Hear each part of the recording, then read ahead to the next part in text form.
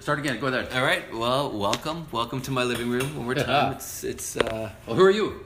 My name is Randy Hine, and I'm sitting across from James Preddy, and we have a special guest. We have a special guest this afternoon. Hi. Hi. That's good. Yes, you can introduce yourself by name. My name is Rennie. And Rennie is over doing laundry at my house right now. We love Rennie and Talitha, and they do their laundry. You moved here from Calgary, didn't you? Yeah. How long ago? August. Okay, so you've been around Hollydene for the semester, and now starting the next semester. 5-6 months. Great. And so she has now experienced the rains. Yes. And tell us how you feel about the rains, because you're not from a place where there are the rains. I like them because in Calgary it rains like once a year. Oh, I see. You get snow. So I'm into it. So it's cold. Does this landscape that you're looking at my window right now at the rain? It's pretty. You think this is pretty? I do. It is. It's very nice. I love it. I grew up here. Mm-hmm. Love the rain. It appeals to my melancholy. But I am sorry about the flood. Yes. People, my basement. Yeah, we mentioned that on Sunday that you had a flood last week. Like a lot of people in Victoria. Yeah. Too much rain. Not enough sleep because of the rain either. I was sopping it up and mopping it up. And I made a little joke on Sunday, and I said, and you'll probably notice that in his sermon. And that was not true. It was a joke. But I think it was. I did feel a little bit disoriented. You told me earlier you thought that. I didn't think that at all. He was saying that he thought that he, especially at the end, you thought you didn't quite land it, right? The message, but yes, your message. But you know how preachers are, right? Oh yeah, your dad's a preacher, right? No, he's not a preacher actually. He's not a preacher. He's a pastor that doesn't preach. He's a pastor that doesn't preach. He does communion, announcements, baptisms. Okay, so he doesn't come home condemning himself and accusing himself after church on a Sunday morning like I always do. But I could tell in the service that you were feeling that way. Did you? Oh, that's funny. You had your yeah. Well, we're in Galatians. We're in the. And you wrapped it up. This was the final message in Galatians. Yes. Indeed. And you've probably heard some of them. I don't assume you've been there for every one Most of them. Most of them. Yeah. So I think it's been a great series.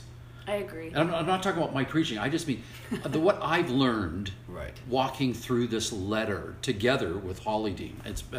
I've really enjoyed it.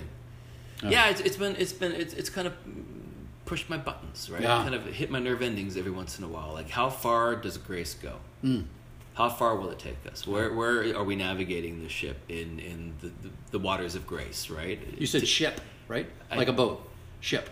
Where are we taking the ship? Yeah. Good. I used another word on Sunday morning, though. Yeah. But I won't. Yeah. It made me really happy when you did that. It's been very challenging for me. Challenging is the right word. And it's funny, Rennie, you even said, okay, you'll join us in this conversation because it's uncomfortable. Yes. And we should push into those things that are uncomfortable. Obviously not things that are going to be immoral or things that we know are bad for us, but things that are going to make us stretch us. Yeah. That are challenging, make us grow. Yeah. And I feel like that kind of was what I didn't expect that getting into Galatians. No, we've done Galatians before. Yeah. It's been much more comfortable. Because we've been in places where we're probably a little bit more conventional. Yeah. I think Hollydene has liberated us. Yeah. It has freed us to kind of really examine Paul and say, what was he getting at here? Yeah. And so I did the whole Eugene Peterson story and like Little Randy, just these stories of how in the playground, what do we do when we disagree with people, when there's kind of like just some disagreement and there are childish ways that we respond, and I was arguing that like we've grown up a little bit, we're a little bit more sophisticated, but we're kind of doing the same thing, right? We're walking away from people that we don't like or disagree with in contempt, or we're beating them into submission to our side of the argument, right? Or we feel that we got to beat them down. What do they call it out there? The cancel culture, right? Yeah. You've heard that? It's even younger than me. Okay. I'm not really aware of it, but yeah. But it's something that I think is going on. If I disagree with you, well, I just cut you off. Yes. I'm just not going to talk to you. Yeah. And that's the kind of culture. I don't want to be in that kind of culture. But the church inhabits that culture. Has been that way. Like historically, the church, we're just so bad when it comes to this stuff. Yeah. We're the worst. We shouldn't be. We are polarizing. We do judge, and people feel it when they're around us. We shouldn't be, because Jesus wasn't that. Jesus was polarizing, but in a different way. He pushed right in. He was polarizing for this reason. Yeah. And you think even amongst his disciples, I'm always thinking about this. Yeah. Even the 12 guys he gathered around him to be the beginning of the church, you could not find a more diverse group of people. Or contentious. Group of men. And contentious. Guys who were natural, social, political enemies. Who maybe literally have been doing violence to each other within that little bubble for generations. Clearly there were groups of people, there were people within that group that didn't think the others were saved. Yeah. If you want to use good evangelical language, those people aren't saved. Yeah. And Jesus pulled them together and said, here's a group to start with. Yeah. Here's a group to show this is what church is. Yeah. So we've been doing all the talking, but that's a what else? So you've heard some of this Galatians study? Yep. Summary? She wasn't prepared for this, folks. That's right. The 3 or 4 of you that the 3 listen. people that are listening. Us later. What did I think of the series? Yeah, like what were maybe something that touched you, or you think that was being said? You've sat through a lot of church in your life, right? You're a pastor's kid. Yeah. I stayed coming to Hollydene because it's the first church that I've been around that felt like this is what I believe in. And Galatians is like, you guys' series on that was, I think it's the foundation of faith. Like, radically loving people, that's life in a nutshell. That's the goal of life. That's what we're made for. That's where we function best. That's what is the most freeing. That's what's the most challenging in a good way. And I think you encompass that really well with the series. And it's not a way that I would have read Galatians before. So it cool. wasn't where we thought we were going, but it's where I think the Spirit of God through Paul to us that letter right to here, right now, where we were led. Yeah, right. The only thing that counts is faith expressing itself in love. Yeah, that really has become sort of the flag verse for that, especially where it ended, right? Where we seem to land. Yeah. And people throw around unconditional love a lot, without really thinking about what phrase. that means.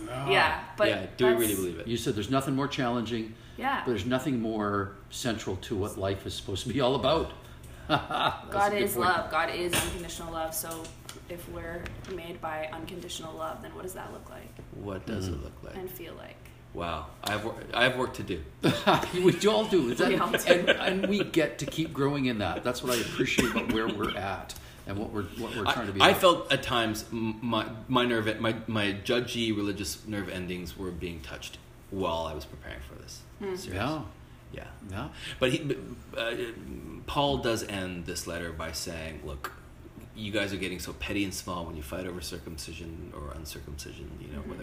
Whether we're caught in licentiousness or religious legalism. Like, neither of these are freeing places to be. Both of them are compromised places to be. And what counts, he says counts again. He says it twice. What counts is faith expressing itself in love. What counts is the new creation. Yeah, and this is the new creation, to be the people of love. And he's really trying to lift our minds, our hearts, our imaginations to the grand narrative that God is being restorative in all things. And he calls us to participate in that. And if we're fighting and bickering over the crap, the stuff, what's the other S word? Well, Paul used the word scubala. That's it. Yeah. That's the Greek word. Scubala. But if we're missing that, if we're caught in that stuff, we're going to miss the grand narrative or this invitation. And it is an invitation. And it's not just an idea. In the service, we also, I think, experienced it in a few ways. What Sarah did in leading us in prayer, gathering ahead of time, people Have you seen anything like that before? I loved that. People wrote down prayer requests, and then Sarah Isbister, she read them quickly a few minutes before she prayed. So at the beginning of the service, there was paper and pencils on chairs, and people just kind of write down a sentence or a clause or a phrase or a name or something along those lines. And before community prayer, she gathers them. She flips through them, kind of categorizes them maybe. She's very good. Whatever she's doing there, she's really, really good at what she's doing, and very priestly. And some of these things that are being requested, some of them are quite, universal in general. Others are very close and specific, and intimate. You can hear the lament. My heart is breaking with this person that is bringing forward this request for prayer. And I think that's a beautiful thing to invite a community into.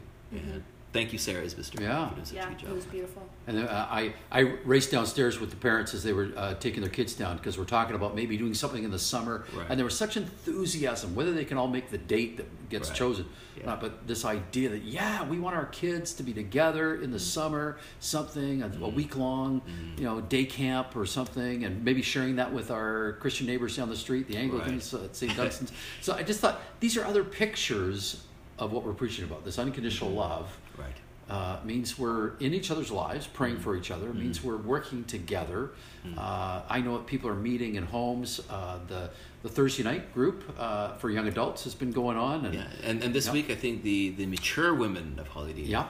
are meeting. Yeah, As at opposed to Elaine's the place. That's right. Yeah. That's happening. Yeah. So the people gathering together, being in each other's lives, sharing, praying for each other, caring for each other, meeting actual needs, or just hanging out, just being friends as we try to grow and are challenged by this love of Jesus together. Do life together. Yeah. In grace. Yeah.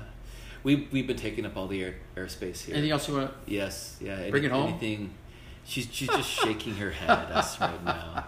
That's fun. Thank you for being our special Not guest. a very good guess. No, you've been a great perfect. guest. We just called her over here, people. Like, poor girl. She didn't even have a chance with two guys that don't know when to shut up. Yeah. They have to interrupt each other just to get a word in. Well, good hanging out with you, Randy. Thank you for joining us. Thanks, James, Yeah. always good hanging out with Thank you, Randy. Thank you, Hollydene. Yeah. Love you.